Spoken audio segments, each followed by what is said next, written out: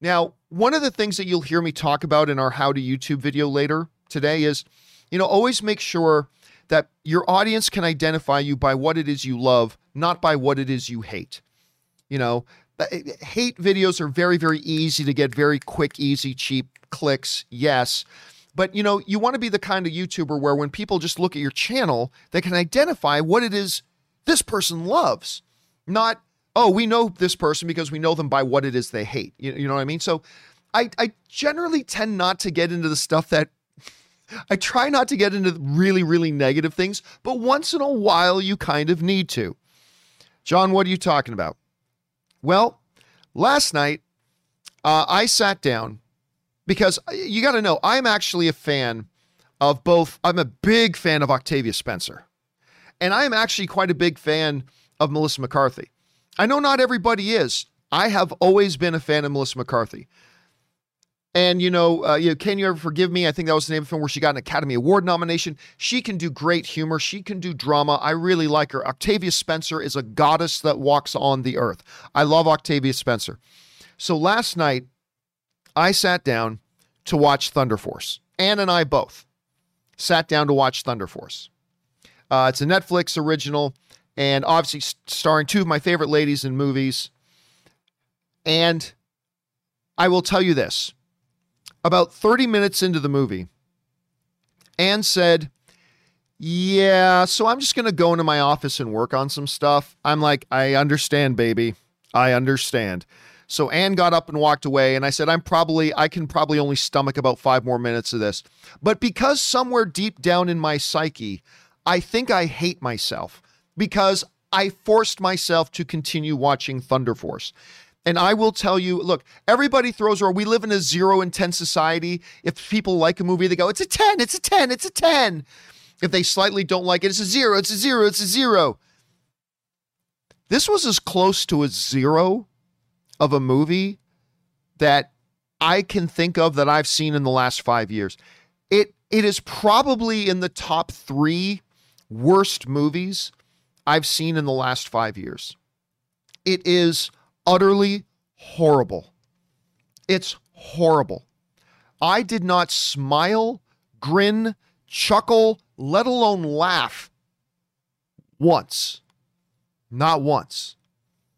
Despite the fact that there's even some great supporting characters. Bobby Cannavale, I love him.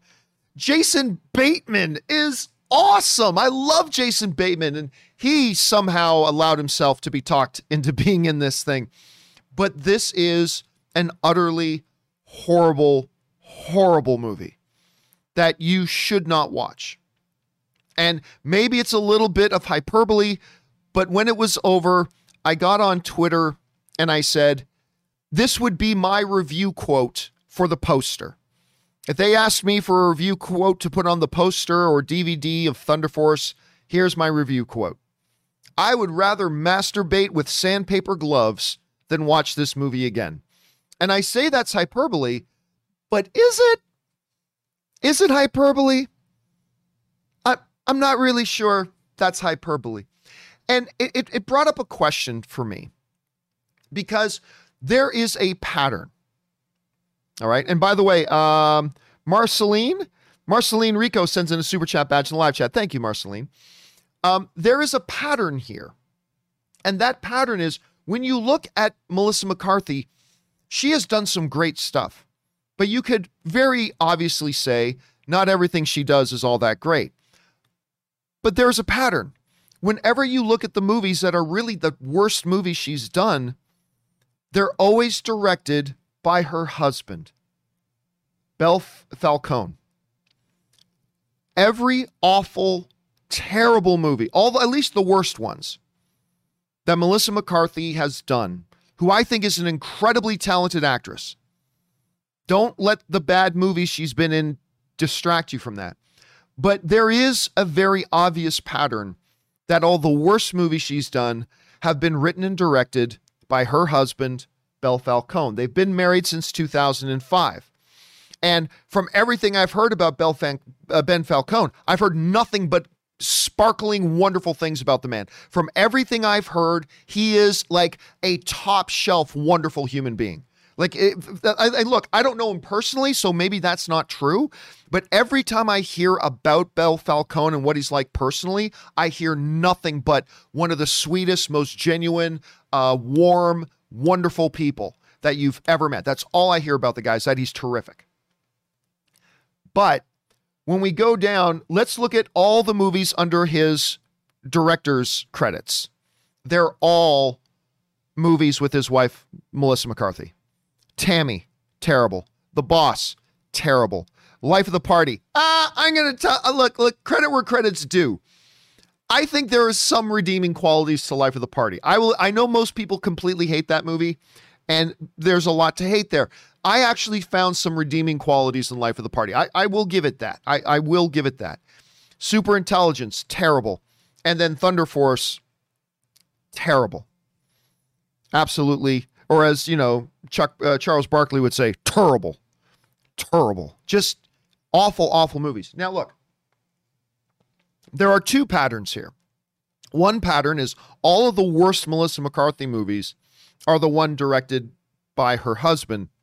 And the only movies Ben Falcone is allowed to direct are the ones where clearly his wife uses her leverage to give him the director's job. Or they just create and sell it to somebody like Netflix that says, well, Melissa will be in it, and Melissa's a big star. So here you go. Now, look, for all I know, studios are lining up and throwing movie offers at Bel Falcone like teenage girls throw chastity belts at Justin Bieber. I mean, for all I know, that's the case. For all I know, every studio is lining up and offering Bel Falcone movies to direct, and he's just turning them down, saying, I only like to work with my muse, my wonderful wife. She's the only person I like to work with. Maybe that's the case. Maybe that's the case. But when you look, I think the more obvious answer here is nobody else will give him a directing job, other than when they have to let him direct the film, because that's the only way Melissa McCarthy will be in it. I mean, and maybe I'm wrong. Maybe I'm wrong. Maybe I'm incorrect about that. But despite the fact that from all accounts, Ben Falcone is a wonderful, fantastic human being, probably a terrific husband and father. Him and Melissa have a couple of kids, all that kind of stuff. There is a clear pattern here. Now, on the one hand, you might want to be saying, well, John, I mean, if Melissa likes making movies with Ben, then what's the problem? I mean, if the movies are crap, the movies are crap. Well, here's the problem. The problem becomes the audience starts to identify patterns and they start to create associations. And let's talk about the Transformers movies for a second, right?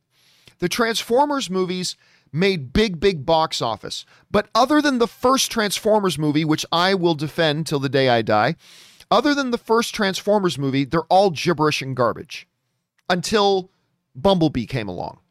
But in between Transformers 1 and then Bumblebee, all the movies were absolute garbage. But they were big successes until finally the audience recognized a pattern of disappointment after disappointment. So suddenly out of nowhere, Transformers The Last Knight comes out and its box office results drop like a stone, because although it took a while for the audience to catch on to the pattern, they eventually realized, look, these Transformers movies disappoint. At some point, we have to learn our lesson. And by the way, Extreme Nation sends in a super chat badge in the live chat. Thank you, Extreme Nation. I appreciate that. And my worry here is that the audience will start to associate Melissa McCarthy with terrible movies. And she's a terrific performer. I think she's an absolutely fantastic performer when she's in the right movie with the right director. And my worry is if they just keep cranking these out, and yeah, Netflix will buy them out and they'll get some people to watch them and all that kind of stuff. But at some point, the audience is going to go, another Melissa McCarthy movie? No, thank you. And I just don't want that to happen to her career. I don't want that to happen to her career. Now, look, could I have done a better job directing Thunder Force? Oh, hell no. No. If I had, as bad as Thunder Force is, if I had directed it, it would have been worse. Bet your bottom dollar on that. But I am not the standard of excellence. You know what I mean? So again, I don't want to be too negative, and I know I've said a lot of negative things, but again, from everything I've heard, Ben Falcone is a wonderful dude, but this whole thing of him directing his wife's movies needs to stop. It needs to stop. It's not like they've just given it one try or two tries. You now have a healthy sample size that these movies are terrible. They do not work. And I'm afraid if it hasn't already started to happen, that if they continue to do this, it's just going to damage Melissa's career. If it hasn't already started to damage her career, and that's not good for anybody. And I just felt bad for somebody like Octavia Spencer. I just felt bad for somebody like Octavia Spencer, who is a goddess among men, Academy Award winner. And I mean, there are scenes in this movie where you can just tell she was like, why am I here? What are we doing? But it is what it is. Anyway, guys, question is, have you guys seen Thunder Force? And listen, all film is subjective. Just because I thought it was complete drivel and shite, maybe you'll like it. I mean, that's the beauty of film. It's all subjective. So have you had a chance to see it? Did you like it more than I did? Did you dislike it even more than I did? Do you think Melissa McCarthy and Ben Falcone should just pull the plug on them making movies together? Maybe you think, hey, it's a beautiful thing. It's a husband and wife making films together. I don't know. How do you guys feel about it? Jump into the comment section below and let us know your thoughts. Okay, guys. With that down, let's go into a second off the top here, shall we? And that second off the top is this. You know, if you guys watched the companion video yesterday, me and Kimberly Kern were talking about the Fast and Furious franchise. Oh, sorry. Popcorn kernel in my mouth. In my throat. Okay. So me and Kimberly Kern were talking about the Fast and Furious franchise. And I hated the Fast and Furious franchise for the first 3 installments. And then I saw Fast 4. And I'm like, you know what? That wasn't bad. And then 5 came and I loved 5. And then I loved 6. And then I loved 7. And I really enjoyed 8. I didn't love 8, but I enjoyed 8. I had a good time with 8. And so we've all been waiting for a very long time, thanks to the pandemic, for Fast 9 to come out. Well, a brand new trailer for Fast 9 has dropped online today. And it is just, this trailer embodies everything about what the Fast and the Furious franchise is today. It's completely ridiculous. That is what the Fast and Furious franchise is now. It's not how it started, but is now utterly ridiculous. It has no foundations in reality. And you know what? They own it. They embrace it. And they're like, yeah, this is what we are now. Jumping cars from 2 different buildings? Yeah, we can do that. Taking out a submarine? Sure, we can do that. You know, magnets on planes, lifting cars in the air? Yeah, we can do that. Like, it's whatever. They just own it. They just completely own it. And there's something about that I think one needs to respect. When you just kind of embrace the ridiculousness of it. By the way, Kung Fu Hot Dog sends in a super chat badge saying #1 fan. Thank you, Kung Fu. I appreciate that, dude.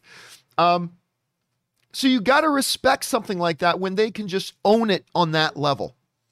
And so this trailer comes out and it does exactly that. It completely owns it. It embraces it. It gives it a big warm hug. And by the way, Shake and Quake also sends in a super chat badge in the live chat. Thanks, Shake. They embrace it and say, this is what we are. This is the type of movie we are.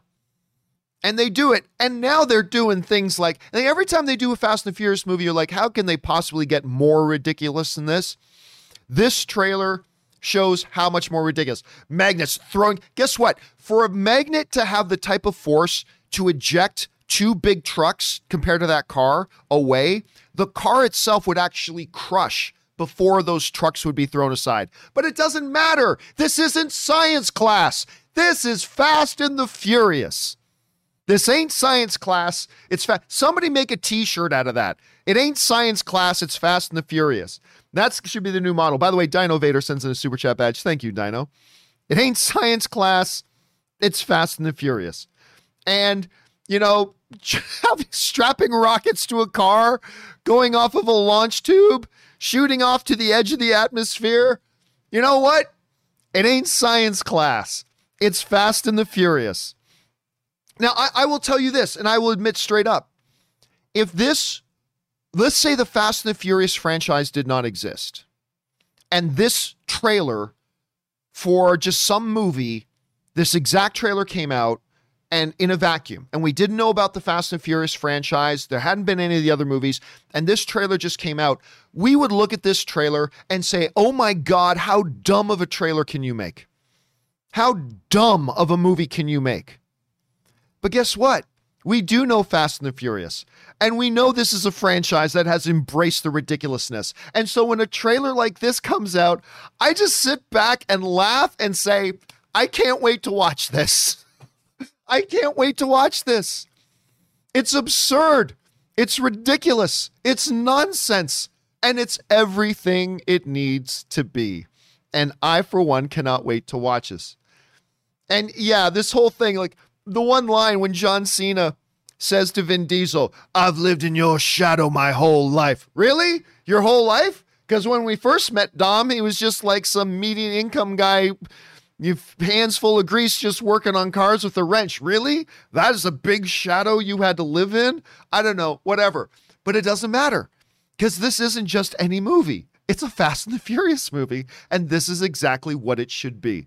It ain't science class. It's Fast and the Furious. And Amin Perez just put in a great comment in the live chat saying, next thing you got to do is have Fast and Furious versus zombies. That might be where they go next. That might be where they go next. Fast and the Furious versus zombies. Anyway, guys, I thought the trailer was all sorts of ridiculous and everything it needed to be. And so embrace it, love it, enjoy it. It makes me excited to see Fast and the Furious. And we're only about 2 months away, ladies and gentlemen. We're only about 2 months away. And Bell Falcone sends in a super chat and live chat badge. There you go. I cannot wait to see it. I cannot wait to watch it. This trailer was everything it needed to be. Question is for you guys. What did you guys think about this new Fast and the Furious trailer? Maybe, listen, I won't blame you at all if you just think it's just totally dumb and stupid, because on many levels it kind of is, so I wouldn't blame you at all. Or maybe you're like me, where you're like, this is exactly what the Fast and the Furious movies are now and what makes them kind of fun and successful, and therefore I thought it was kind of perfect for what it was. How did you guys feel about it? Jump on down to the comment section below and let us know your thoughts. Okay, guys. With all that down, let's now move into our main topics here today, shall we? And how do we select our main topics here on the John Campea Show? Well, it's really rather simple. You see, you guys come up with our main topics. Whenever you come across a big topic, story, or issue that you think we should have as a main topic on the John Campea Show, just go anytime 24/7 over to www.thejohncampeashow.com/contact. Once you guys get there, you're going to see a form. Fill it out with your topic or question. It's totally free. Hit submit, and then maybe, just maybe, you might see your submission featured as a main topic here on the John Campea Show. With that down, let's move on to main topic number 1, shall we? And our first main topic today gets submitted to us by Brent, who writes, Hello, John and crew. It has been revealed that CSI Crime Scene Investigation will be returning to TV, and a lot of the original cast will be returning. Well, not a lot of the original cast, but the main kind of ones. Anyway, I personally cannot wait. What are your thoughts about CSI returning to TV in a reboot? Thanks, and keep up the great work. Note, show had 15 seasons, and the last episode aired in 2015. So there you go. It's coming back. So, hold on a second here. It's coming back. And listen, I got to admit, I really liked the CSI show when it was on. Now, I never watched CSI New York or CSI Baton Rouge or CSI Toledo or CSI Grocery Store or the 15 other CSI shows they ever made. I never watched the other ones. But that main core CSI show, I actually got a big kick out of. Just every week, you didn't have to follow the show, and I didn't like watch it weekly, but you could just put on, it was one of those episodic shows where you could turn on any episode from any season and you can follow along with what the story of the episode was, and you can get there. And I actually got a kick out of it. I enjoyed watching it. Now, I stopped watching it once the main guy, William Peterson, left, and then they had a couple of different main guys come along. Lawrence Fishburne was the main guy on the show for a while. Ted Danson was the main guy on the show for a while.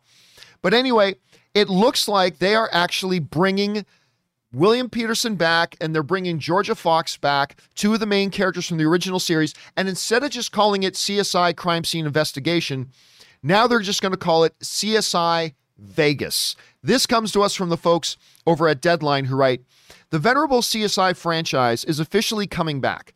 CBS has given a straight-to-series order to CSI Vegas, a sequel to the mothership CSI series. CSI Crime Scene Investigation for the 2021-2020, that should say 2021 to 2022 season. And by the way, that means this year. With CSI Vegas, the most watched, get this, the most watched drama series of the 21st century. CSI opens a new chapter in Las Vegas, the city where it all began. Facing an existential threat that could bring down the crime lab, a brilliant team of forensic investigators must welcome back old friends and deploy new techniques to preserve and serve justice in Sin City. Dun, dun, dun. So there you go. Yeah, now listen, you cannot underplay that one statement. CSI, it's been a while, but that original CSI show, it was like the number one show in the world for a while. And then, of course, it spurned all those spin-off series. Obviously, again, CSI Miami, CSI Wendy's, CSI The Condom Shop, whatever. Lots of CSIs, tons of success, lots of spin-offs, all that kind of stuff. And it was the dominant IP in television for years. It was the dominant one for years. And so for them to bring it back, and here's what's funny. I was going through, what was it? I think it was Paramount Plus. I think I was scrolling through Paramount Plus the other day, saying, what do they got? And I came across their library of CSI shows. And this was only like a week or two ago. And I didn't realize, but the series ended with William Peterson, the main guy from the show, coming back for a special episode or two. Saying, I never even knew that existed. So I watched that, had some fun watching it. And now here we are a little while later, and we find out that the team is coming back. And look, do I expect that CSI Vegas is going to pick up and become the number one show on television? No. I think a lot of people have probably moved on from the show, but I'd be lying to you if I didn't tell you that I was actually kind of curious. And listen, reviving old shows is like the hottest thing to do right now. We just heard about Frasier is coming back. Will and Grace obviously came back. They brought the Roseanne show back, then they called it the Petersons or whatever the hell the name of the show was. I never watched it, don't care. But, reviving these old shows is all the hotness right now. This is one that actually kind of excites me because I did get a kick out of watching these things before. Anyway, guys, what do you think about this news? Were you ever into CSI? Not a lot of people were today, but I kind of was for a period of time. Do you like the idea of them bringing back? Do you really not care? Jump on down to the comment section below and let us know your thoughts. Okay, guys. With that down, let's move on to main topic number 2. And our second main topic today gets submitted to us by Marcus. And Marcus writes, "Hi, John. Big fan since the Collider days." Thank you so much, Marcus. "In an interview with BBC Radio, Wyatt Russell, who's been doing a terrific job playing John Walker, the new quote-unquote Walmart Captain America, was asked if he's ever met Chris Evans, to which he teased the possibility that he might show up in the last episode. Whether he was joking or not, how likely do you think Evans showing up is, and what do you make of Russell's comments?" All right, thanks a lot for sending that in. And yeah, look, I have been, despite the fact that I was as much as, who the hell is this guy at the end of Falcon and Winter Soldier episode 1, when he shows up, he's got that old man from Up face behind the mask. When we dubbed him Walmart Captain America. Like, who is this? I'll tell you what, Wyatt Russell has done such an amazing job with this character. He has made me love watching this character on screen. Even when you hate the character, you love watching this character on screen. And Wyatt Russell has done a terrific job. Now, some people, like myself, I have speculated that, I think there's a small but a legitimate chance that we may see Chris Evans as Old Man Captain America pop up in this show. Small, like I'd say maybe a 15% chance, right? 15%, which means it's pretty unlikely. I wouldn't be terribly surprised if he did. Anyway, yes, Wyatt Russell was doing an interview with BBC Radio, and he was simply asked if he's ever met Chris Evans, to which he said something fairly interesting that's causing all the discussion right now. This is what he had to say. He said, "Have I ever met Chris Evans? I think I have. I don't think I've shook his hand, met him, but I think I've walked by him somewhere and made eye contact. That counts as being a stalker. That doesn't count as meeting anybody. But," and now this is where it gets interesting, "but I guess it would. You just gotta wait until the end of the series, and then everybody will be like, oh, wow." Let's read that again. Have I ever met Chris Evans? I think I have. I don't think I shook his hand, met him, but I think I've walked by him somewhere and made some eye contact. That counts as being a stalker. That doesn't count as meeting anybody, but I guess it would. You just gotta wait until the end of the series, and then everybody will be like, oh, wow. So that comes to us from Wyatt Russell. What does this mean? That's a very good question. What does this mean? I'm curious to know what this means. As a matter of fact, look, this could very well be one of those things where, remember, this wasn't a prepared statement that Wyatt Russell put out, right?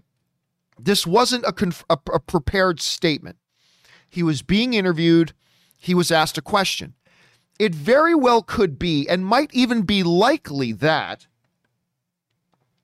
he just had two different trains of thought. You know? And he says, "I ever met Chris Evans, blah, blah, blah." And then he was just like, got back on track with, everybody watch the final episode and be like, oh, wow. It could be completely unrelated to how he was answering the question about Chris Evans. At the same time, is it possible that he just gave us a little bit of a hint that the real Captain America may be making an appearance in the show? It's possible. So I'll tell you what. Remember how I was saying that I think it is maybe like a 15% chance that Chris Evans shows up in this show, even in a cameo? Wyatt Russell's comments does not drastically change my opinion about that, but it does slightly influence it. So I will personally go so far as to say that Wyatt Russell's comments bump up my guess from being 15% to being 25%. Still unlikely. It's still very unlikely. It's 4-1 odds against it happening.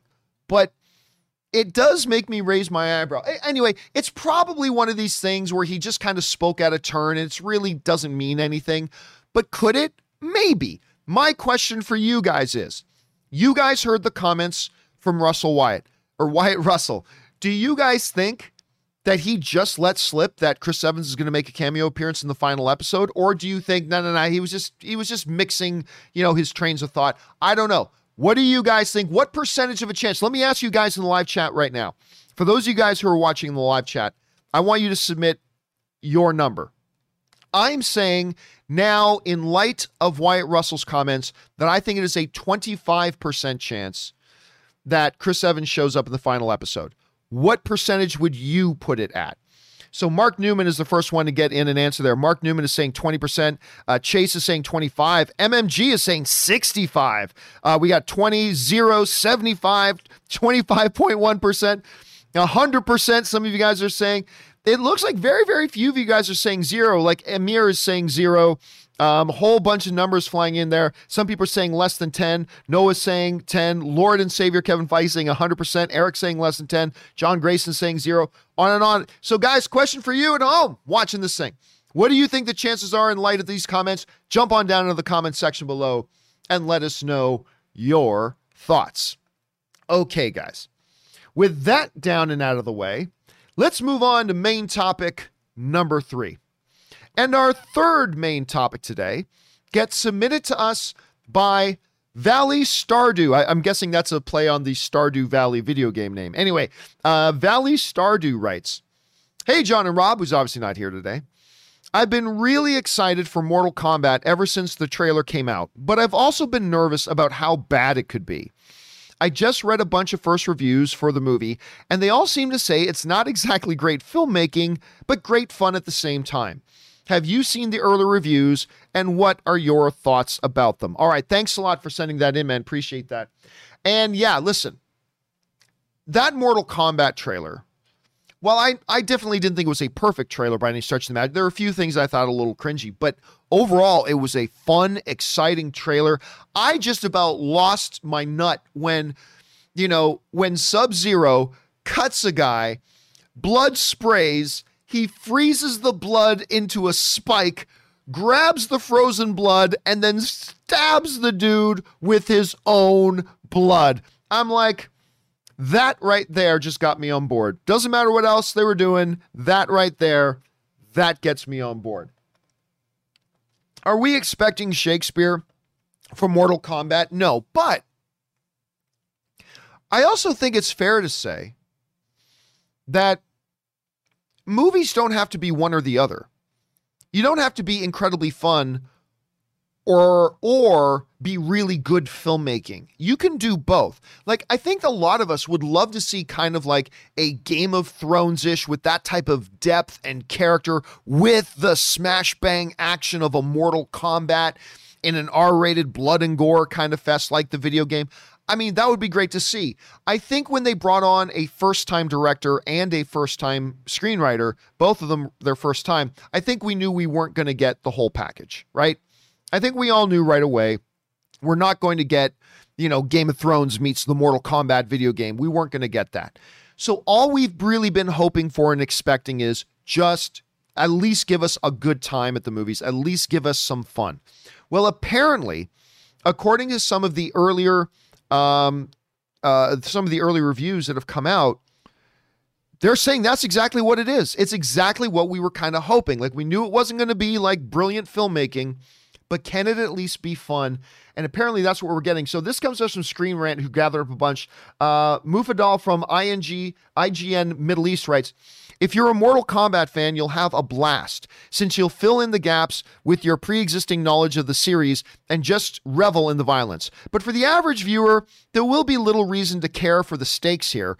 Ultimately, that's what 2021's Mortal Kombat comes down to. A solid video game adaptation full of fan service for the gamers, stay for the sequel tease, and a decent action movie for everybody else. So kind of what we were expecting. Nothing brilliant, probably not a lot of depth, but they just went for some good, fun action. Much like, this is very reminiscent of Kong versus Godzilla, right? Kong versus Godzilla is not winning any Academy Awards, other than maybe, I don't know, visual effects, but it's not winning any Academy Awards. But it just delivered on some good, dumb fun. And sometimes that's all you really need. Curvin from Critical Hit writes, for every step backwards it takes, Mortal Kombat then promptly flying bicycle kicks its way forward again to the point where I walked out of the cinema, not just thoroughly entertained, but actually all in on the next chapter teased in its closing moments.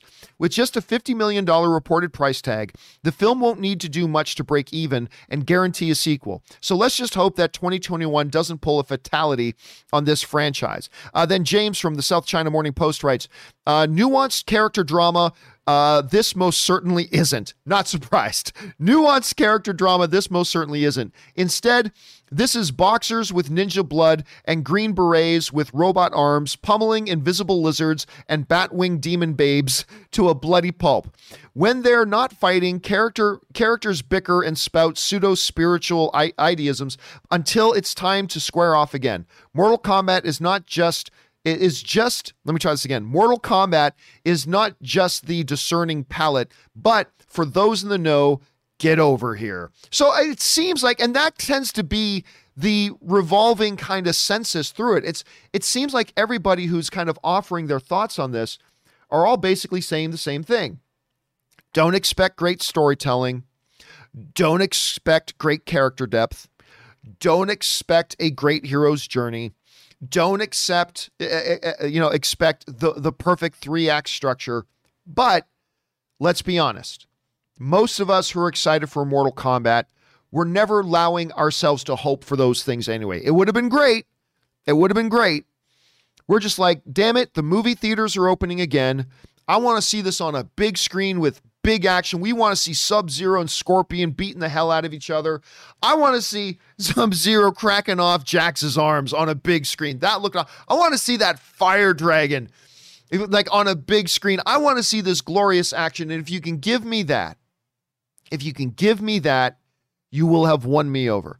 And it sounds like, at least from these early reviews, it sounds like that is an option. Now, I've been given a screening invite, like a watch at home thing, but much like Godzilla vs. Kong, I ain't going to watch this movie until I can watch it on a big screen. So I am going next week. Is it next week or a week and a half from now? Whatever, whenever the day is. I'm going to go. My first viewing of this is going to be on Friday afternoon. Obviously not this Friday, next Friday. My first viewing is going to be on a Friday afternoon in a movie theater watching this thing in all of its glory. But it sounds like we have some good reason to feel a little bit excited about it. So I'm excited about this. Question is for you guys.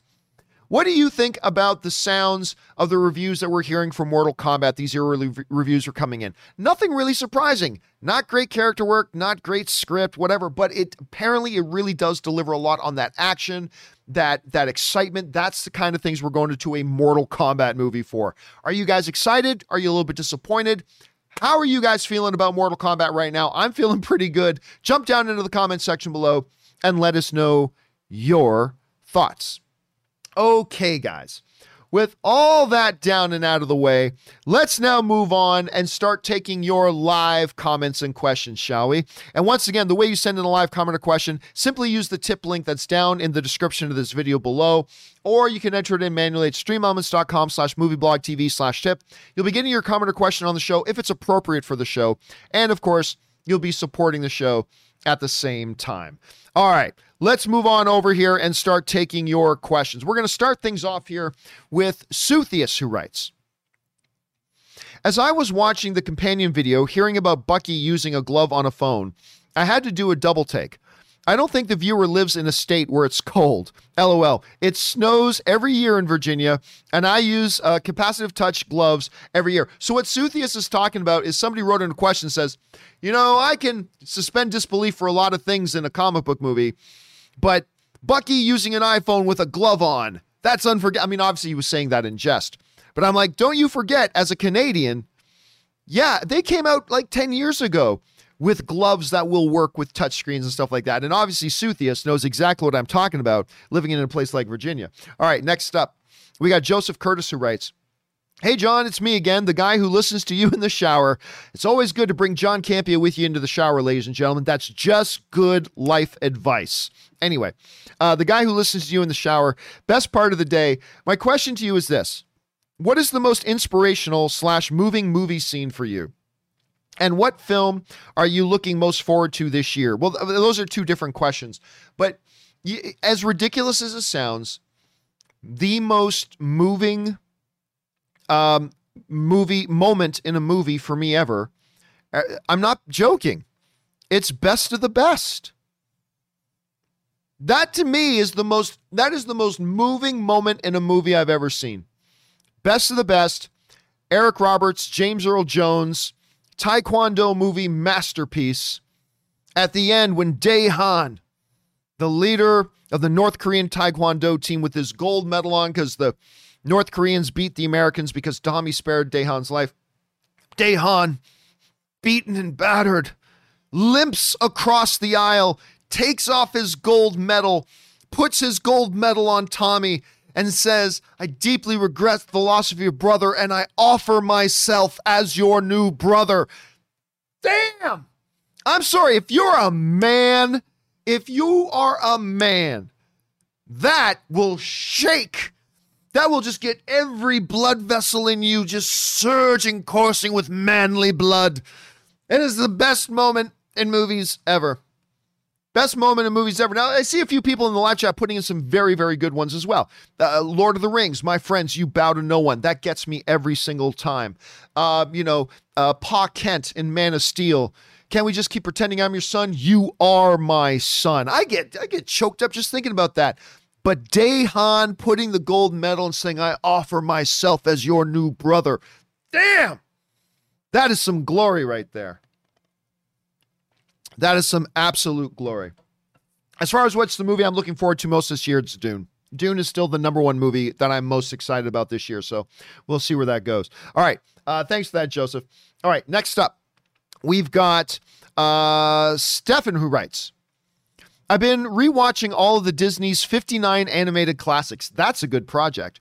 Some of them I haven't seen in decades, while some of them are better. Some of them are better than I remember them to be. Others aged for the worse. Sleeping Beauty was so boring. I never loved Sleeping Beauty.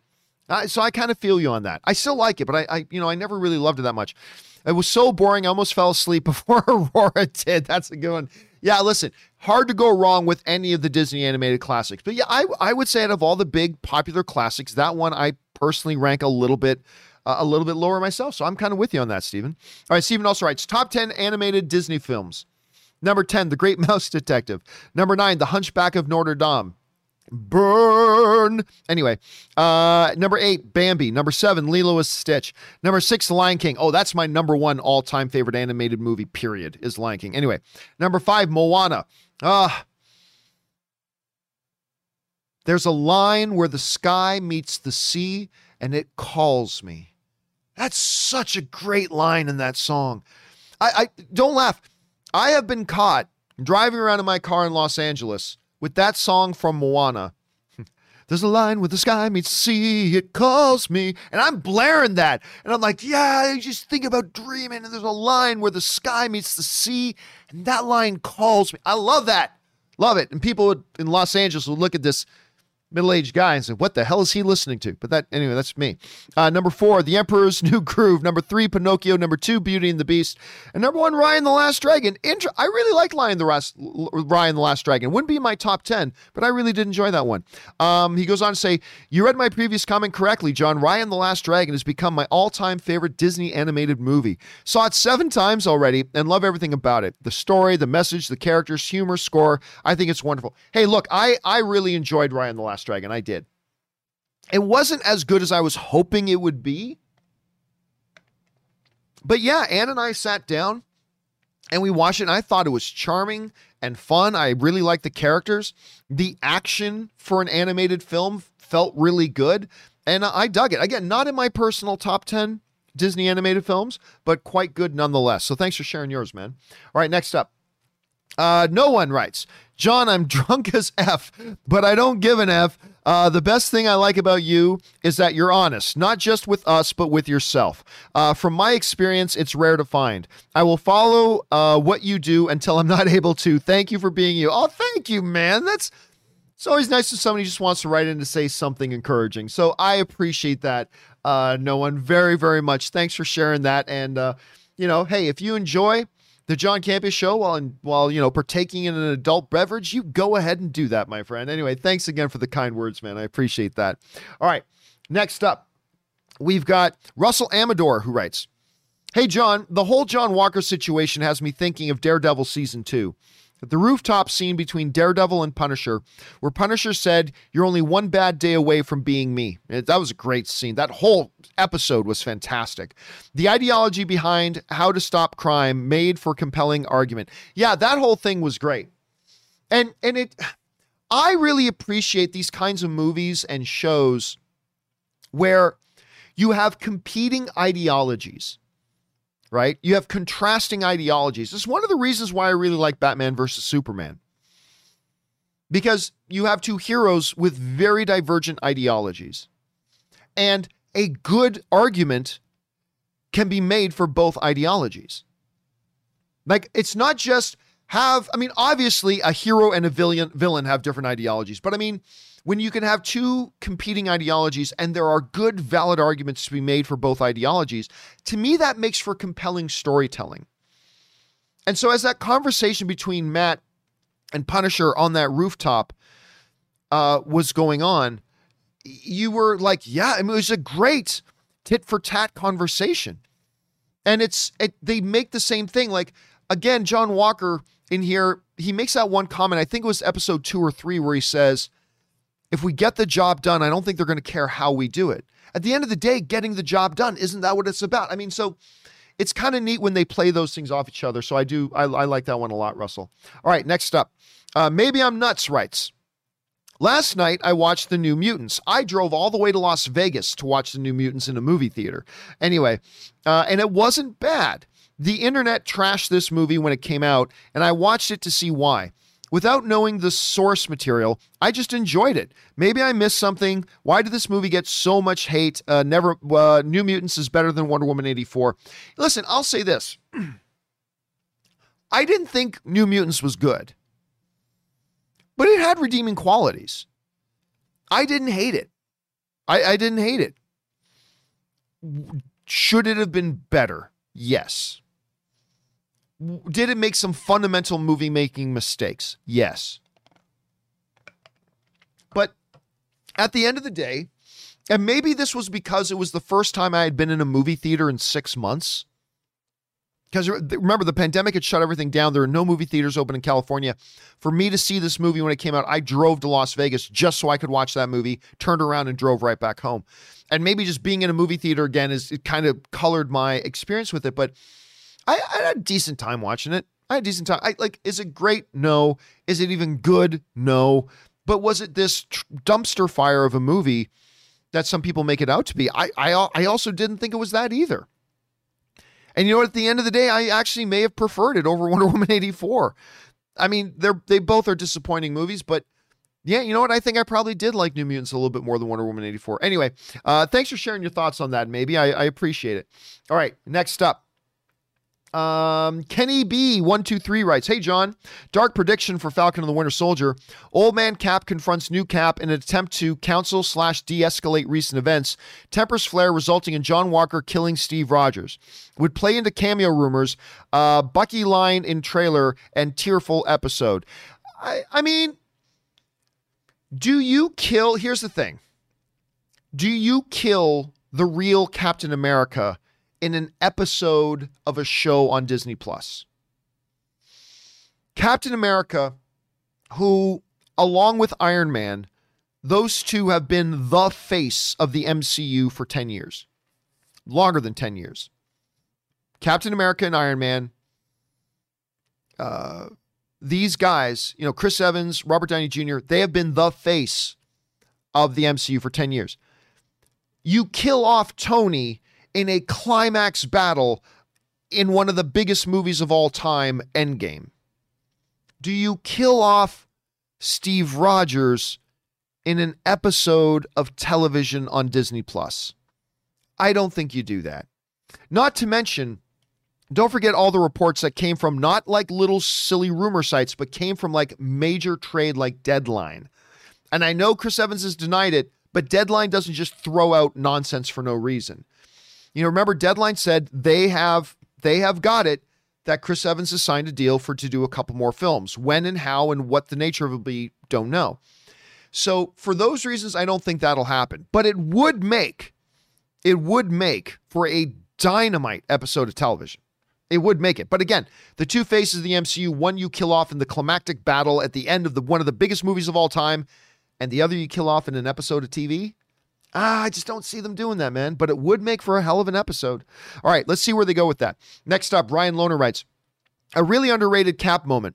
Red Skull says, 'You never give up, do you?' Cap says, thanks for saying, simply says, 'Nope,' and keeps fighting. He doesn't care at all about making witty quips, and is just going to keep going until he gets the job done."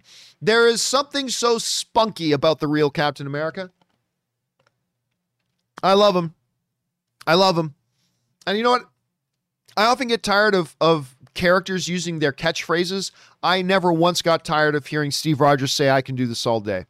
He could say that twice a movie for every movie he's in, and I would never get tired of it. Anyway, next up, Murray Reich writes, "Walker, what's with all the knives? Joker, why? Don't you want to know how I got these scars?" I didn't put those two pieces together when he said it, but I did like the line from Walker when he said that. What's with all the knives? I did like that. All right, Alan writes, "Hey, John and Rob, I just saw the trailer for Hitman's Wife's Bodyguard, which we talked about on yesterday's show, and I loved it for what it is. Does it look silly? Absolutely. I'm not expecting Shakespeare, and I'm very excited for this. Have you seen it, and what did you think?" And yes, we did talk about this on the show yesterday. I thought it was a really fun trailer. Now, I like the original Hitman's Bodyguard. I didn't, I'm not head over heels in love with it, but I enjoyed the first one. I love Samuel Jackson. Obviously, I love Ryan Reynolds. Salma Hayek, obviously. The concept is really cool. I thought the trailer was really fun. I thought it was really fun. And the job of a trailer is to make you more excited for a movie. This made me more excited to see The Hitman's Wife's Bodyguard. So, yeah, I'm down for it, and I really did like the trailer. All right, next up, we've got Joseph Curtis writes, "Hey, John, I recently thought about the Oscars, and I have a prediction. I think that Nomadland will win Best Picture. I mean, it probably will. It is a well-done film, but I feel like it's a little overrated. Oh, I don't. When you have movies such as Trial of Chicago 7, why is there so much hype? The reason there's so much hype is because Nomadland is a masterful film. It's a masterful film. Now, no disrespect to Trial of the Chicago 7, which, I saw it in 2020. It was my favorite movie that I saw in 2020. But Nomadland is on another level. Now, look, this where it gets into, everybody looks for different things in movies, right? Everybody looks for something different in different movies. Some people want action and explosions and excitement. I'm a sucker for those things. I am. Some people want, big history movies about history periods and stuff like that. Some people love biopics, whatever. Nomadland, if you were to just describe the movie to me, a widow who lives out of her van and works temporary jobs and is constantly on the move. And it's just about her and her life. Would that sound appealing to me? No.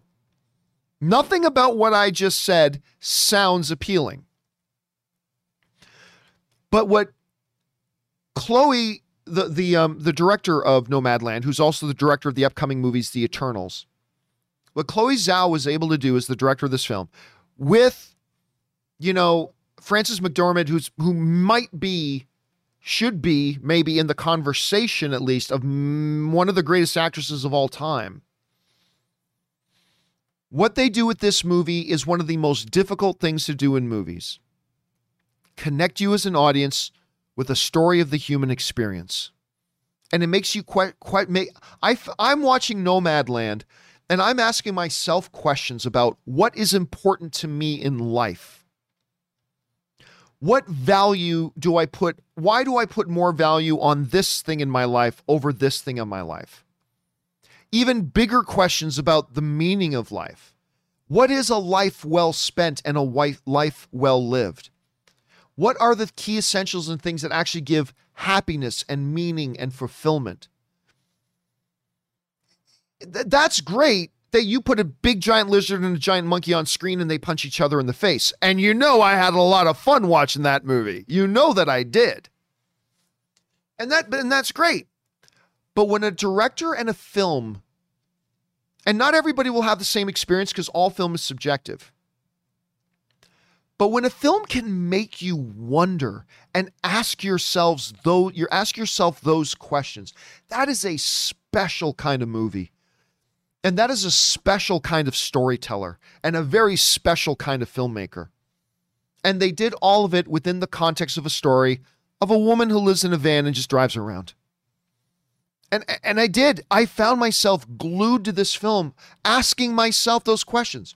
Why does this matter to me and this doesn't? What's important in my life? What are the things I need or think I need in my life to give me fulfillment and joy? What is the meaning? Like, it is the height of filmmaking powers when you can tell a story that makes your audience ask themselves those questions. And so for me, yeah, was there an X-Wing fighter flying across the sky? No. Did Optimus Prime roll up and transform and beat up a Decepticon? No. Did Captain Marvel swoosh across the sky and punch Thanos in the face? No. But it was one of the more meaningful movie watching experiences I've had in a couple of years. It's brilliant. And again, all film is subjective. It'll all hit us in different ways. To me, this is the film. I mean, you know me, I don't care about the Oscars this year because I think this is an asterisk year because of the pandemic. But that being said, there's not a movie that deserves Best Picture more than Nomadland, in my opinion. There's no movie that's come out this year. I mean, all due respect to Sound of Metal, all due respect to Minari, all due respect for Trial of the Chicago 7, all due respect to The Father, all due respect to all these like great movies that I'm sure are going to be in the running, but I honestly don't think, I haven't seen a movie do what Nomadland has been able to do in a long time. So anyway, that's just me. That's just me. All right, next up. Thanks for asking the question, though, Chris. And again, it's all subjective. We're all going to react differently, but that's how it made me react. All right, next up. Just My Opinion Reviews writes, hey, John and Rob. Rob's not here today. Have you heard of the film critic / YouTuber Emmons Movie Reviews? Nope, never heard of him. But then again, there are 10 million movie reviewers out there on YouTube that I've never heard of, and 10 million movie reviewers out there who have never heard of me. So that's perfectly fine. But no, I've never heard of this particular channel. He started a petition on change.org for Marvel to recast T'Challa. It has thousands of signatures already, and it's gaining steam. His 4-minute 57 video on this channel explains it. I don't care. Movie fans should not be doing petitions. I really don't care. Now, obviously, do I want... You guys know my position on this. I think they should have recast T'Challa. I think the character of T'Challa is far too important and far too meaningful and means far too much to far too many people to throw the character away because we no longer have the actor who played him. I don't think that does any... I think that does a disservice to the legacy of Chadwick Boseman. You know, really? He did such a great job making this T'Challa character so important to so many people and because he can't carry it on, you're just throwing him away? You're just throwing the character away? To me, that's ridiculous. But, you know, I get it. It's a difficult situation. You want to handle it respectfully and do it in a very way. And so I'm not mad at Marvel for not recasting T'Challa and just getting rid of it. I'm not mad at them because I know their motivation for it is good. They want to be respectful. But to me, the respectful thing to do is to carry on the legacy of this character and to carry it on. To carry this, keep going with this character, T'Challa. Get an excellent actor to come in and pick up that baton for Chadwick Boseman and carry on the race. So that's how I feel. But you know how I feel about film fan petitions. Even if it's something I agree with, I think it's a ridiculous thing to do. I just, and studios should not listen. Because no matter what, petitions only represent a segment of the fan community. It doesn't matter how many signatures it gets. And again, this is for something that I do believe in. I believe that they should recast T'Challa, but I have no interest. I mean, look, if you're a film fan and you want to start a petition, God bless, go do it. But I'm not going to pretend like I'm interested in it. I think studios should do whatever they want to do, whatever they feel is the right thing to do, because they're the ones who know what they're doing and we don't. And so that's just kind of my take on it. But hey, if somebody else wants to do it, go for it. I'm just not going to pretend that I'm interested in it, even if it is for something I agree with. And this is a case of that. I completely agree they should recast T'Challa, but I don't believe it's our place as fans to tell the studios what they should do. But anyway, this is kind of my take on it. And you don't have to agree with me. That's the beautiful thing about it. You don't have to agree with me, but that's kind of my take on it. Anyway, next up. Tensa writes, hey, John, hope all is well. All is well. Part 1. I love the differences in the way Steve, John, and Sam use the shield. Steve threw it with the intent to incapacitate when there is no other option. John throws it with the intent to kill as a first option. Well, that's not necessarily true. We've seen him throw the shield and knock people down with it. It's not like he was throwing to decapitate people every time he threw it. Anyway.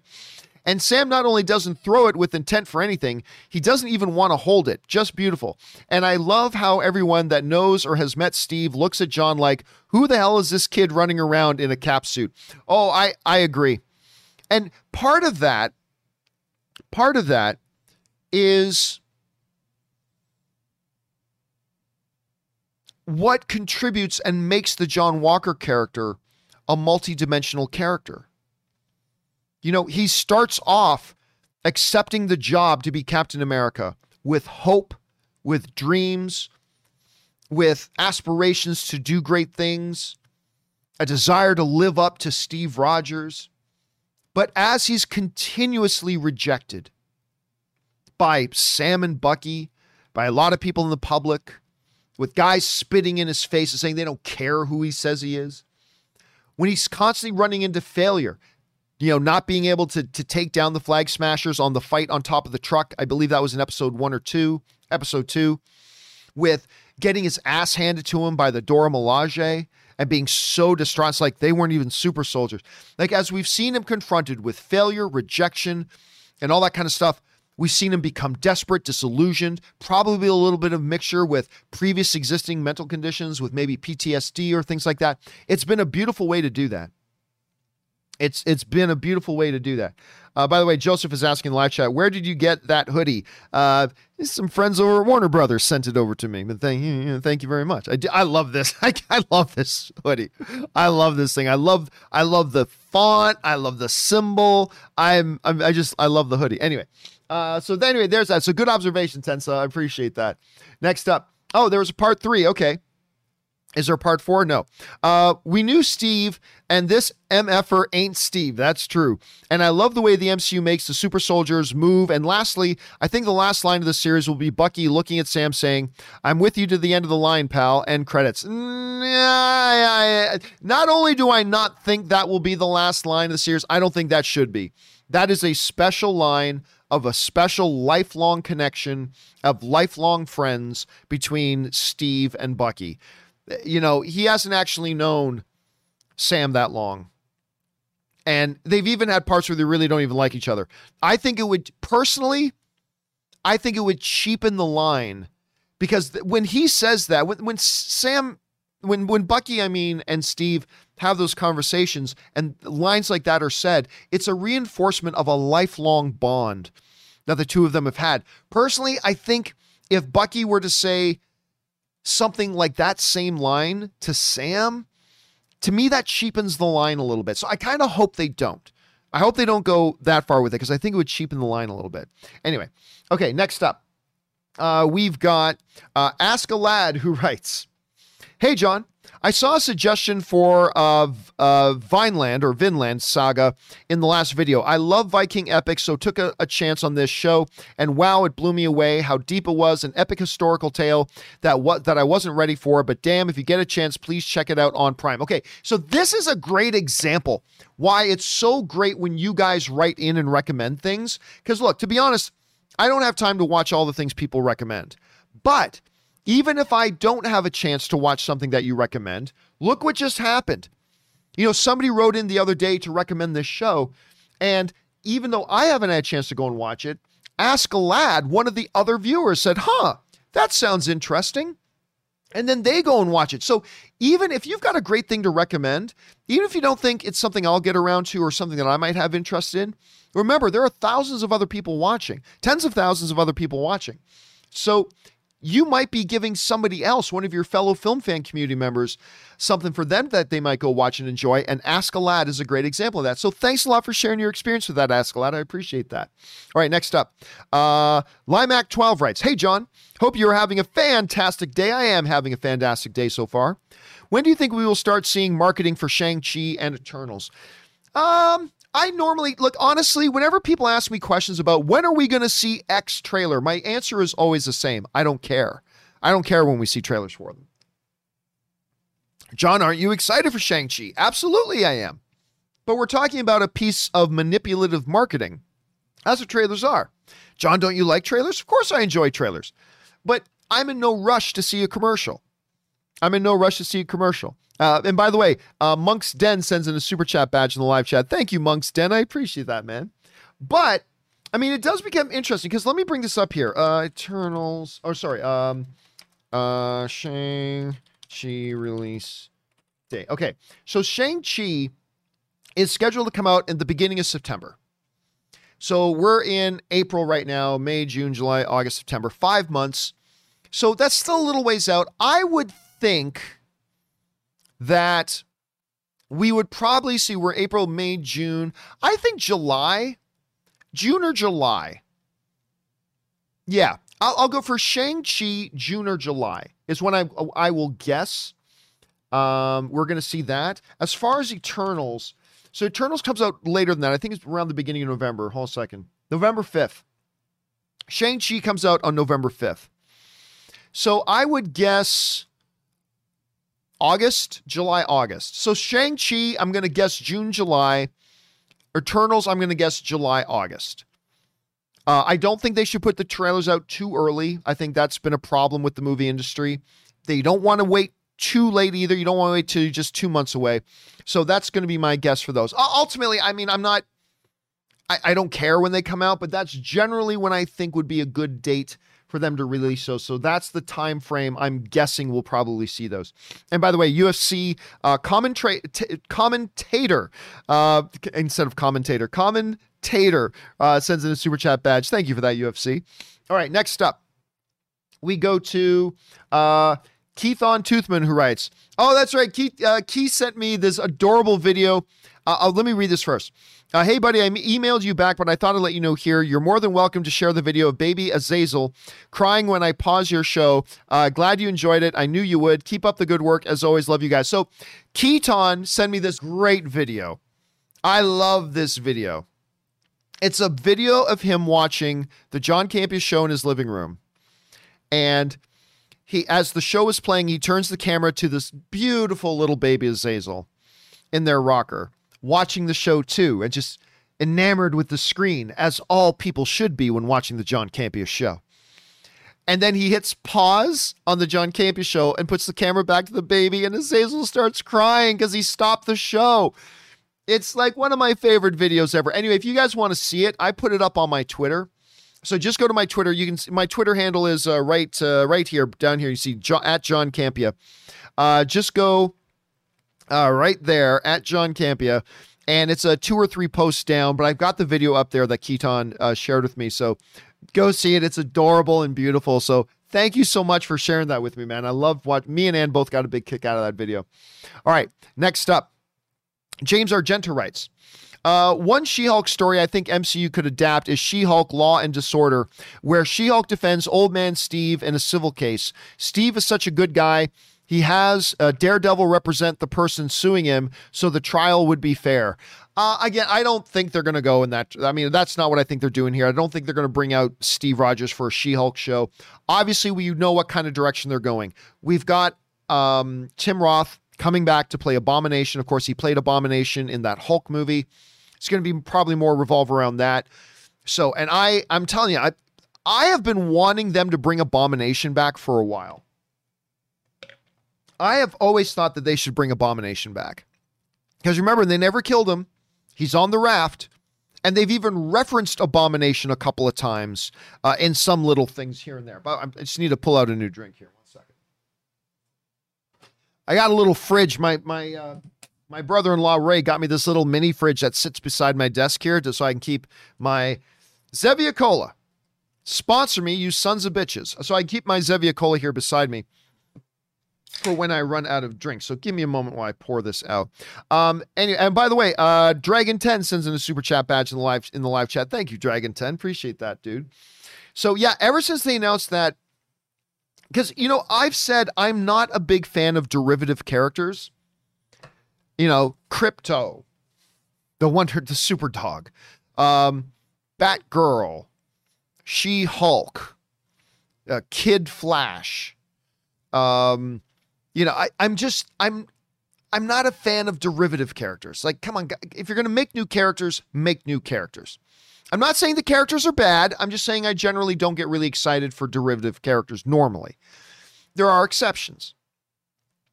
And so I wasn't super stoked for She-Hulk when they announced She-Hulk. I thought it was very interesting that they're going to do She-Hulk, but I wasn't really stoked for it.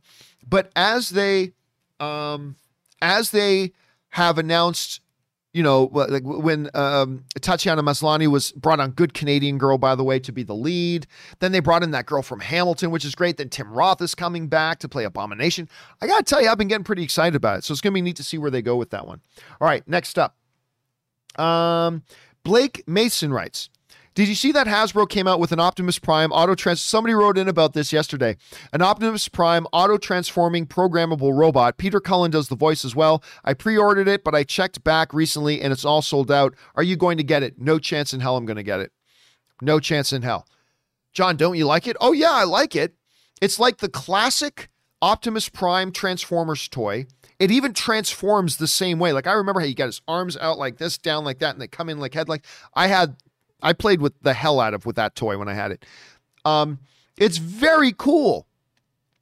And it'll pose and move around, and then it'll transform itself.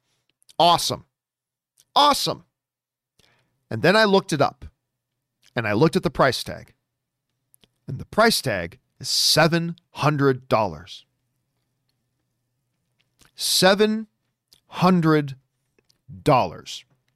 Now, if it was 4 feet tall, maybe I consider $700 of value. But at $700, amongst all of its movements, it should give me a massage and maybe even a happy ending. For $700, I think a happy ending should be included in that. I mean, it's a very unique toy. Obviously, it's a very unique toy. And it would be a very cool thing to have. But $700. No, sir. No, I'm not paying $700 for that.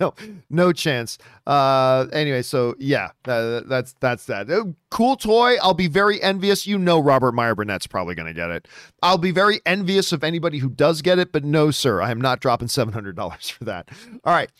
Next up, we've got Randall McMurphy who writes, I know this is going to sound cliche, but it's a real experience with a dear friend of mine. Talking about scenes that make us cry. The scene in Good Will Hunting, I know it's not your fault scene, right? The scene in Good Will Hunting with Matt Damon and Robin Williams, where Williams says to Damon, "It's not your fault," always gets me. Recently, my dear friend was letting out his anger over a traumatic experience with his father, and I told him it's not your fault. He instantly broke out in tears. He just needed someone to tell him that. The power of movies is real in humanity. No, listen. The power of movies and storytelling is one of the most powerful things in the world. Especially when a movie can convey human experiences and make us feel like we're not the only ones who feel or experience the things we feel and experience. And I'm telling you, that scene on that bench between Robin Williams and Matt Damon in Good Will Hunting, as he keeps saying to him, "It's not your fault." I know it's not my fault. It's not your fault. I know it's not my fault. It's not your fault.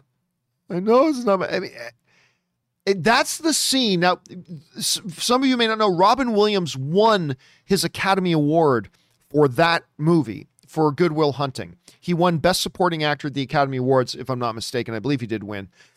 And I am convinced, while he's brilliant in the whole movie, that scene is what sealed the deal for him to win the Academy Award. That was the scene that won him the award. Now I gotta go double check that I am right, that he actually won for that. I'm positive he won for that. Hold a second. Yes, that's right. Yes, Best Supporting Actor. He was nominated 3 other times for Best Actor in Good Morning Vietnam, and Best Actor in Dead Poets Society, and Best Actor in The Fisher King. But he won the award, finally, in 98. After 3 other nominations, he won it. And I'm convinced that is the moment he won it. And by the way, Kevin Bloom sends in a super chat badge in the live chat. Thank you, Kevin. Appreciate that. It is a powerful, wonderful moment. And when movies can connect with us, when they can connect with us on an experiential level, like something that we can identify with and relate to, it can be an incredibly powerful thing. And you're right, man. That scene, it's not your fault. It's not your fault. That is a powerful freaking scene, man. It's so, so good. Anyway, thanks for sharing that, Randall. It's not cliche at all. Thank you for sharing that, man. That's a powerful, powerful story. Thanks for sharing it with us. All right, next up. Loaded Man writes, hi, John. I think the power broker is General Ross. With the new Black Widow, Yelena Belova, rumored to appear in The Falcon and the Winter Soldier, this makes the most sense to me. Also, I've read that Marvel wants to do the Thunderbolts as Marvel's answer to Suicide Squad. What do you think? Okay, so there are no good theories out there about who Power Broker is. I have yet to hear a good theory. I haven't heard a single theory yet about who Power Broker is that I think makes a lot of sense. However, there are a couple that are the least bad theories. For me, the least bad theory is Sharon Carter is the Power Broker. There are a number of things that work against that, but again, it's a bad theory, but out of all the bad theories, to me, it's the one that makes the most sense. Even though I think it's unlikely and it doesn't make a lot of sense, it's the one that makes the most. It's the best of the bad theories. Under Sharon Carter would be Thunderbolt Ross. But Thunderbolt Ross, it completely asks us to change how we see his character. Because while he is a dick, he is inherently a good guy. And how, like, being Secretary of Defense or Secretary of State and all that kind of stuff, when does he have the time to be in Madripoor running as an underground crime lord in Madripoor? He's Secretary of State. He's in the military. He could never actually be there. And he's always been portrayed as a good guy, even if he's been a dick and maybe a little misguided sometimes. But, out of all the bad theories, it's one of the least bad theories. So, I don't know. Again, like I said, anything is possible right now because I have yet to hear a really good theory that makes sense. And so, right now, I'm thinking the most likely scenario is the Power Broker is going to be somebody we've never met before. Like, what are they going to say? Are they going to say Io is the Power Broker? I mean, I don't know. Maybe Zemo himself is the Power Broker. I mean, that doesn't make any sense either when you look at what's been transpiring. But again, I haven't heard a good theory yet. I haven't. James Diesel says Jimmy Woo. Yeah, Jimmy Woo is the Power Broker. Chris in the live chat is saying Justin Hammer. That's the worst theory yet, though, because Justin Hammer is portrayed in the movies like kind of an incompetent boob, right? I don't think he would have been able to organize and create this big underground blah, blah, blah, and rule with an iron fist. They just portrayed him kind of as a rich boob. So I don't know. But again, it's either going to be a bad one or it's going to be somebody we've never even heard of before. So I don't know. We'll see how it goes. I don't feel strongly about it either way. All right, next up. We've got Andrew Nathan who writes, "Hey, John, it breaks my heart to know that the ArcLight theaters are closing." Me too, man. Having worked there for a number of years, I got to say that I'll always remember the great crew of people that I worked with. There will never be another theater like it, thanks. And again, we talked about this on yesterday's show as well, that the ArcLight theaters, and there are a number of them in the chain, and the Pacific theaters, they have about 300 screens, have shut down. Not gone into bankruptcy, they've shut down. I was not as much as Rob, but I was gutted to hear that. Rob was devastated because the ArcLight Cinema in Hollywood, it is the place to see movies in Hollywood. I mean, yeah, there's the Man Chinese. Yes, all respect to that stuff, but the place to go see the movies in Hollywood is the ArcLight theaters, and everybody knows it. And it's Rob's number one place to go to the movies, and they closed it down, and it is heart-wrenching. It was a very good experience. The staff at ArcLight was always very well trained. They were always terrific members of the service industry. I always enjoyed my time going to the ArcLight theaters, and it was really, really sad. I hope they're able to save the Cinema Dome. I really do, but I was really gutted to hear that, Andrew. All right, next up.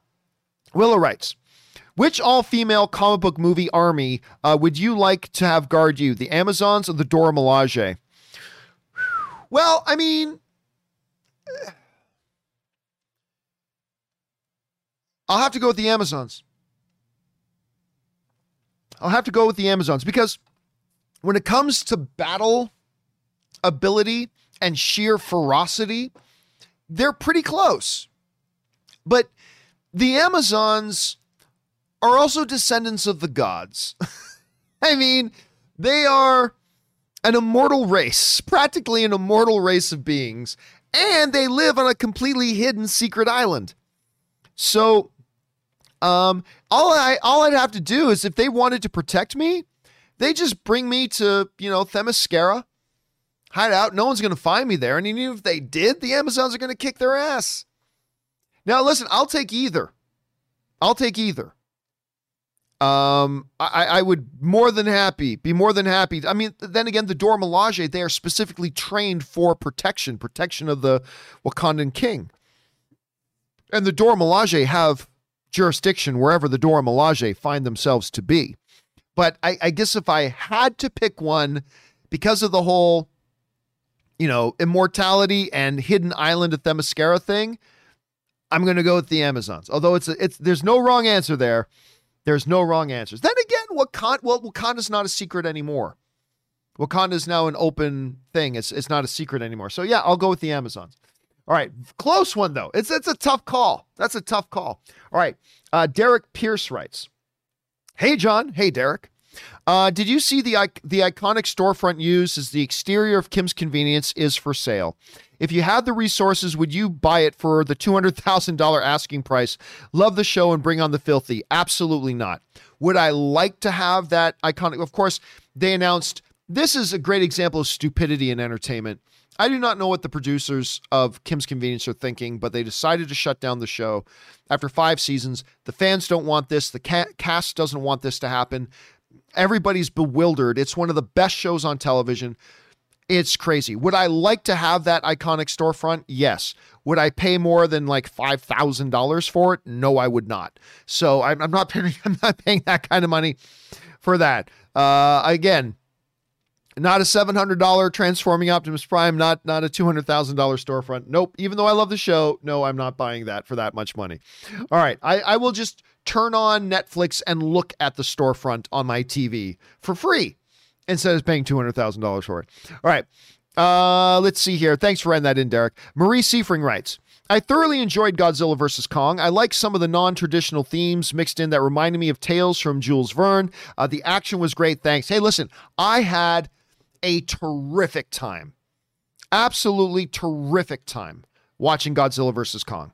Does it have problems? Oh, you bet your ass it has problems. Actually, either today or tomorrow, I'm putting out an editorial video called The 5 Worst Things About Godzilla vs. Kong. Even though you guys know I had a wonderful time watching it, it has problems. And we're going to talk about those problems in that video that I put out either later today or tomorrow. So keep your guys' eyes open for it. But yeah, I thought it was a great time. And there's some great, wonderful, you're right, like old style Jules Verne kind of sci-fi aspects to it too. So it did some things really, really well. Not everything, but it did enough things that I had a fantastic time at the movie theater watching it. I'm glad you enjoyed it too, Marie. All right, The Wakandan Forever writes, "I saw the Army of the Dead trailer, which we talked about yesterday. Looks interesting. 2 zombie generals leading the undead, not just mindless generic monsters. I'm looking forward to it." Yeah, there are 2 interesting things about that trailer. And I thought the trailer was great. I think that trailer that dropped yesterday for Army of the Dead is a fantastic trailer. And it introduces 2 fairly unique things to the genre. Number one, I like the fact that it seems like the heroes aren't even aware that there's a zombie apocalypse going on. Because it seemed like in the trailer when they're in Las Vegas and they come across the zombies for the first time, they're like, what the hell is that? Whereas the government clearly knows about it. So that's kind of a cool angle. The other one is they pulled a Will Smith I Am Legend, where it's like they're not just mindless beasts, they actually are intelligent and they can organize and they can strategize. And that, of course, was a big, plot twist in I Am Legend, but we've never really seen it applied to the zombie genre before. And I thought that was really interesting too. Again, overall, I thought it was a terrific trailer, Wakanda. And I thought it was a really, really good trailer. All right, next up, Alan writes, "Hey, John, I think Walker will win in a fight against Sam/Bucky. In a recent trailer, you see S.H.I.E.L.D. still bloody when he faces them in a warehouse, but then later he's strutting through the street with the shield and the shield is clean. Do you also think Walker will win?" I don't. I don't think Walker's going to win that fight. Now, I don't know that, and I'm not willing to put any money on that. This is just me making a guess. But I don't think that he can take... I don't think he can take, first of all, I don't think he can take Bucky. I don't think he can take Bucky. I understand that he also has the super soldier serum and that's great, but Bucky just knows what he's doing. And Bucky has been, he's had that power for a long time. So I don't think that he can take Bucky one-on-one. Not to mention that he's got the vibranium shield. Bucky's got the vibranium arm. But Bucky and Sam together?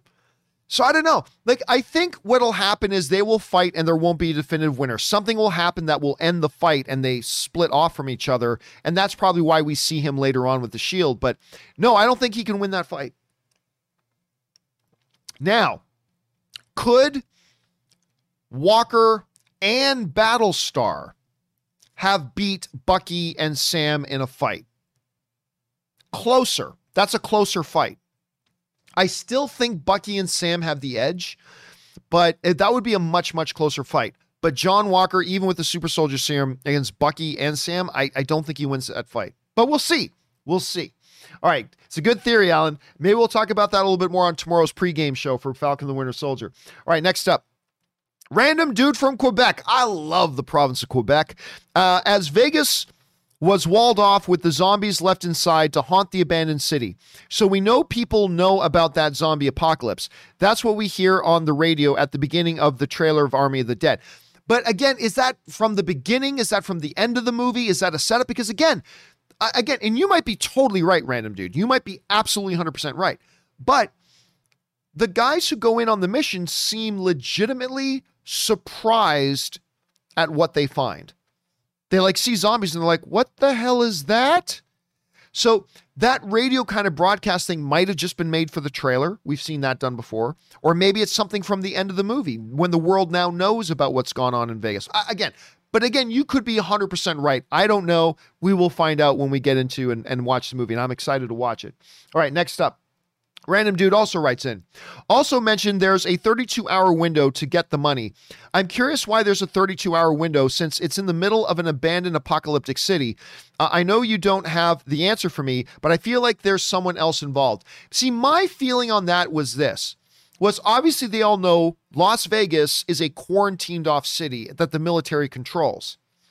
So when he says there's a 32-hour window, my guess is, and this is just me guessing, that there is some kind of guard rotation when something does go in and out of the town that allows them a small window of opportunity to get in and a small window of opportunity to get out. So I think they're going to present what that specifically is in the movie, but that's my guess. Again, only a guess, but that's my guess what they mean by that. So we'll find out if that's true or not as we get closer to the film. All right, next up, Robbie Hassel writes, "Hey, John, I always look forward to your show every day." Thank you so much, Robbie. "I watched Melissa McCarthy's Thunder Force last night on Netflix. Horrible.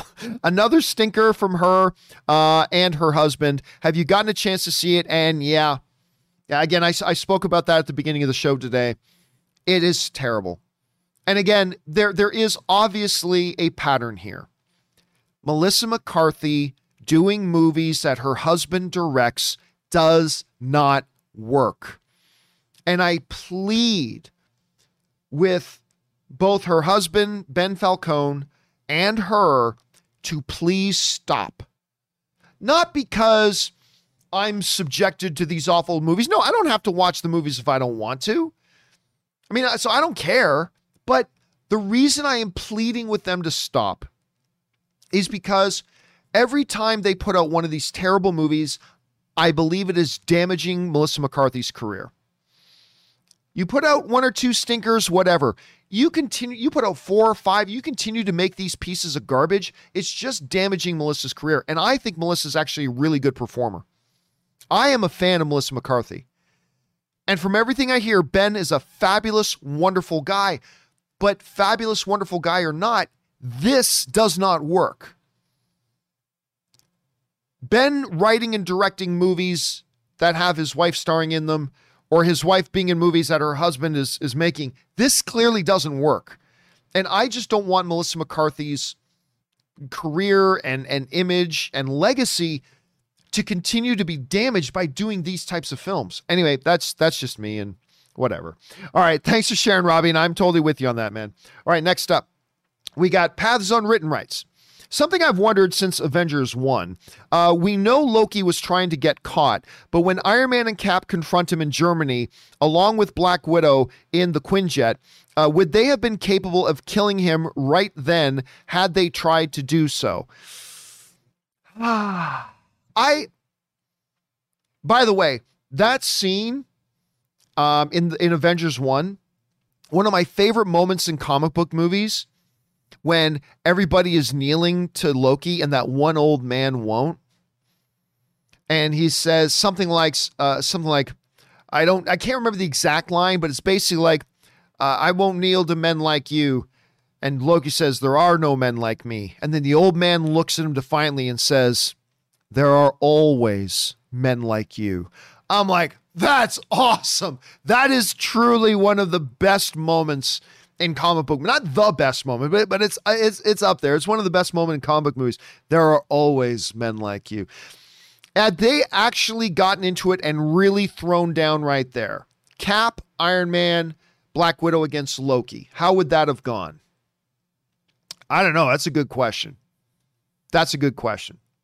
I'm thinking combine Cap and Iron Man. I think they would have won. With Cap and Iron Man there, I think they would have won. But, I mean, obviously Loki was all orchestrated and all kind of stuff. But that was a great scene. I do love that scene. All right. Next up, we've got Windwalker57 who tips in like $20. Thank you, Windwalker, for supporting our channel on that level, man. I appreciate that, dude. Windwalker writes, note regarding Rob's Star Trek / Top Gun t-shirt, which he was wearing the other day. There's an inside joke there. The nuclear vessels, I love that, by the way, when Chekhov says that. Yes, where are the nuclear vessels? I love that. That's a great moment in that movie. Scene in Star Trek 4 was shot aboard the Carrier Ranger. She was in port to take on a Paramount film crew who were shooting the at-sea scenes for Top Gun. I never knew that. Is that true?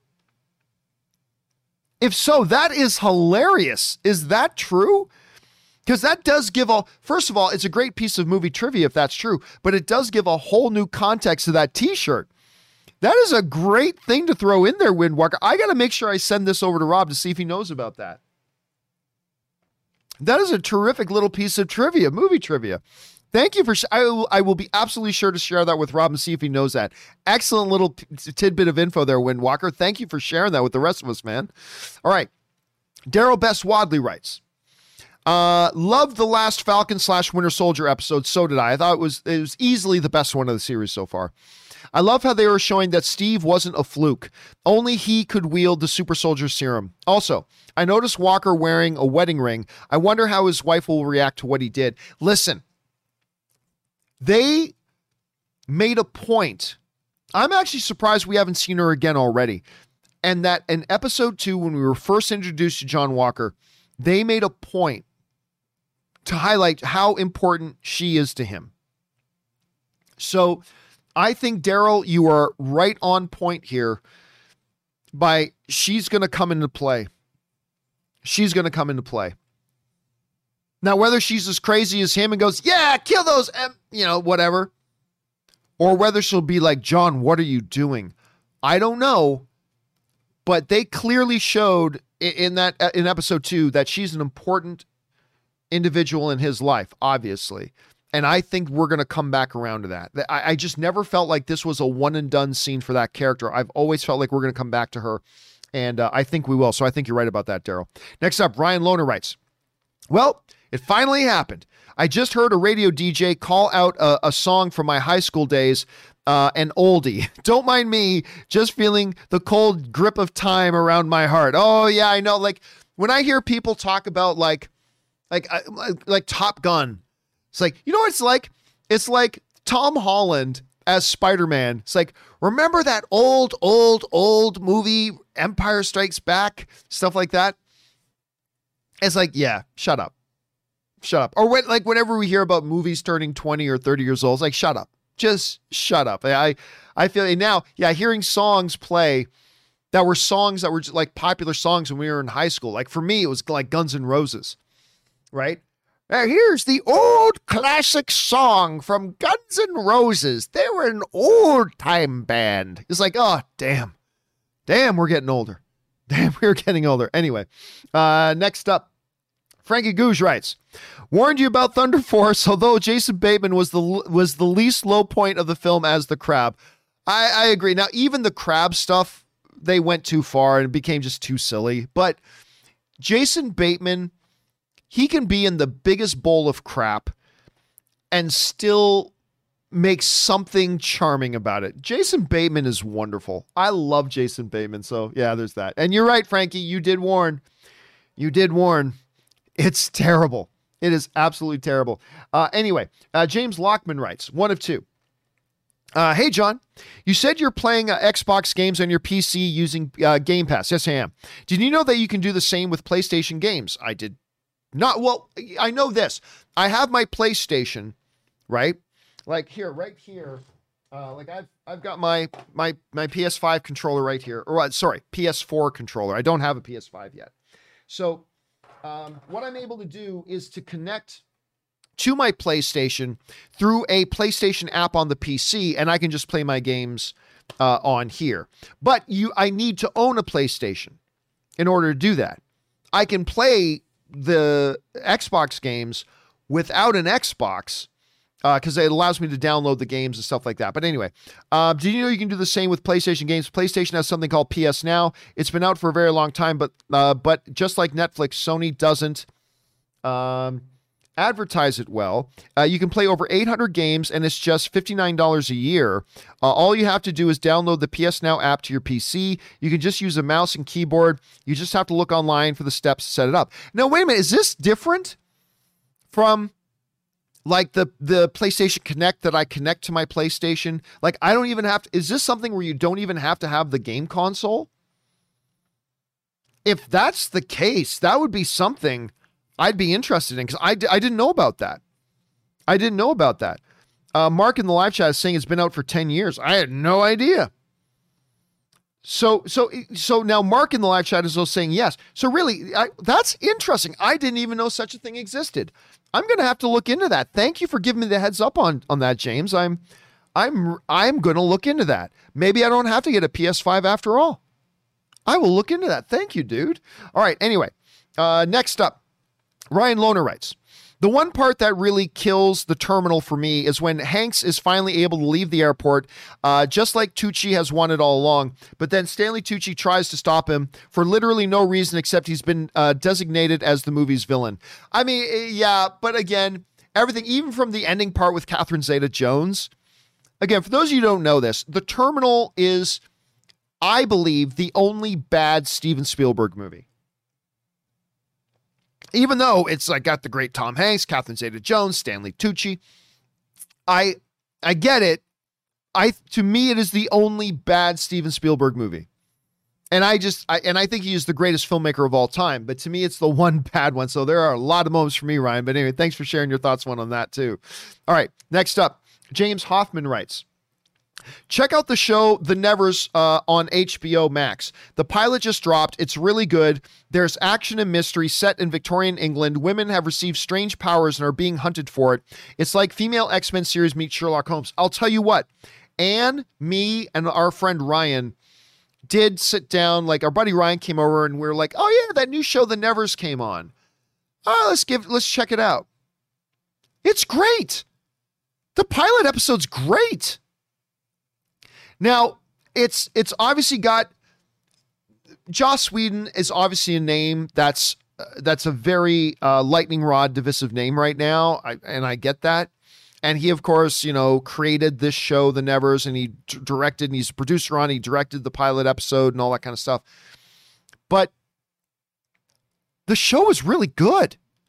Now, don't get me wrong. I'm not saying it's as good as Invincible or The Boys or anything, but I was surprised because this whole set in Victorian kind of era, although I really like Joss Whedon's work, it didn't really look all that appealing to me, so I haven't been counting down the days. Ooh, when does The Nevers come out? Like, I haven't been counting down the days.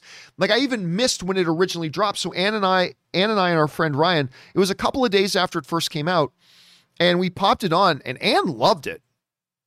Ann really loved it.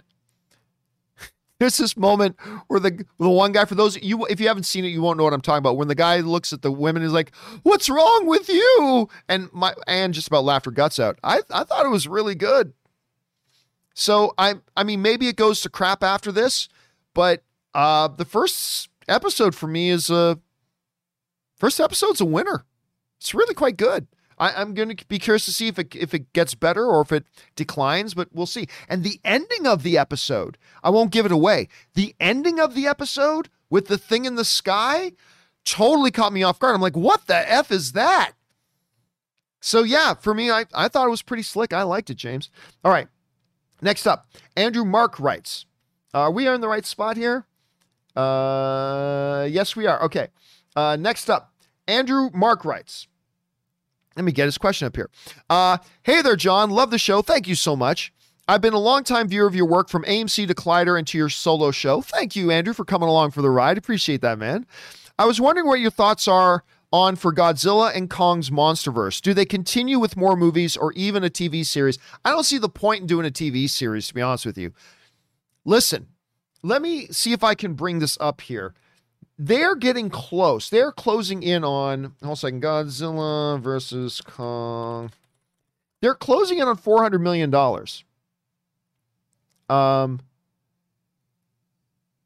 Let me see, where are we at? There we are. Oh, they haven't updated the totals yet. Okay, but they're closing in on $400 million. So I think right now, the last I heard, it's not showing on a box office. The last I heard, it's crossed $360 million. So let me put this into context. Godzilla King of the Monsters. Oh my God. Okay. Godzilla King of the Monsters. Without a pandemic, without limited theater capacity, with all theaters in the world being open, and with everybody feeling totally comfortable going to the movies if they wanted to, Godzilla King of the Monsters made $386 million worldwide. $386 million worldwide is how much King of the Monsters made. Godzilla versus Kong is going to pass Godzilla King of the Monsters while there's still a pandemic on, while not all movie theaters are open. The theaters that are open, most of them have limited capacity seating, and there's still a good amount of the movie-going public that doesn't feel comfortable right now going out to go to the movies. And yet Godzilla King of the Monsters, or Godzilla versus Kong, is going to pass probably Godzilla King of the Monsters for overall box office. Especially when you consider context. That is an incredible win for Warner Brothers. That's an incredible win. That's amazing. I just can't imagine that Warner Brothers isn't going to do another one after this huge success. With all those extenuating circumstances, the fact that it has made the money that it's made, I think they count it as a huge win, and I would be very surprised. Like, I don't know this. I've got no insider information from Warner Brothers on the future of King Kong and Godzilla, but I would be surprised if within the next year we don't hear about them greenlighting another movie in the Monsterverse. Whether it's Kong, whether it's Godzilla, whether it's Godzilla and Kong teaming up again to take on something else, I don't know. But I would be surprised if they don't do another one. I think that's where we're heading. I think we are heading towards them doing another one. We'll find out for sure soon. All right, next up. Jay Bling writes, between Hitman's Wife's Bodyguard, Army of the Dead, and the new Fast 9 trailer, this is the perfect week of trailers for movies that just gives us what we want without giving any Fs. True. Again, the trailers that have dropped right now, in the last 2 days, including today with the new Fast 9 trailer. Hitman's Wife Bodyguard, great little trailer. Army of the Dead, fantastic trailer. I mean, my heavens. Like, even if nothing else, them playing the rest in peace, all glory to Kenny Rogers, the great Kenny Rogers gambler.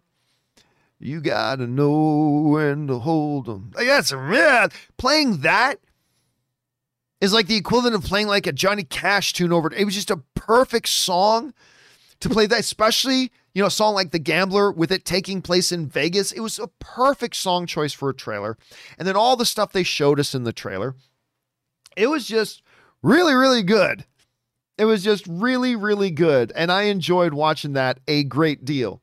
So for me, so you got Hitman's Wife's Bodyguard, which was great. Then, of course, you got the fantastic trailer for Army of the Dead. And then today, this morning, like you're pointing out, they come out with the Fast 9. And this Fast 9 trailer, again, not going to win any Academy Awards, nothing like that, but it just looks like a lot of fun. It just looks like an awful lot of fun. And so, yeah, I'm enjoying seeing all of them. And they are the types of trailers that right now, coming out of a pandemic, trying to get back into going to the theaters, with vaccinations happening and trying to be in that transition period, these are the kinds of trailers that we want to see. And I've really enjoyed seeing them so far. All right, guys, we got time for one more question. Then we're going to wrap it up today. The last question we're going to take today comes to us from Raymond Verrata, who writes, if you and Rob can bring back Han in the Fast franchise, or Justin Lin, okay, if you and Rob can bring back Han in the Fast franchise, or is Justin Lin messing with you? What other film's creative decision can you guys influence by just talking about it on your show?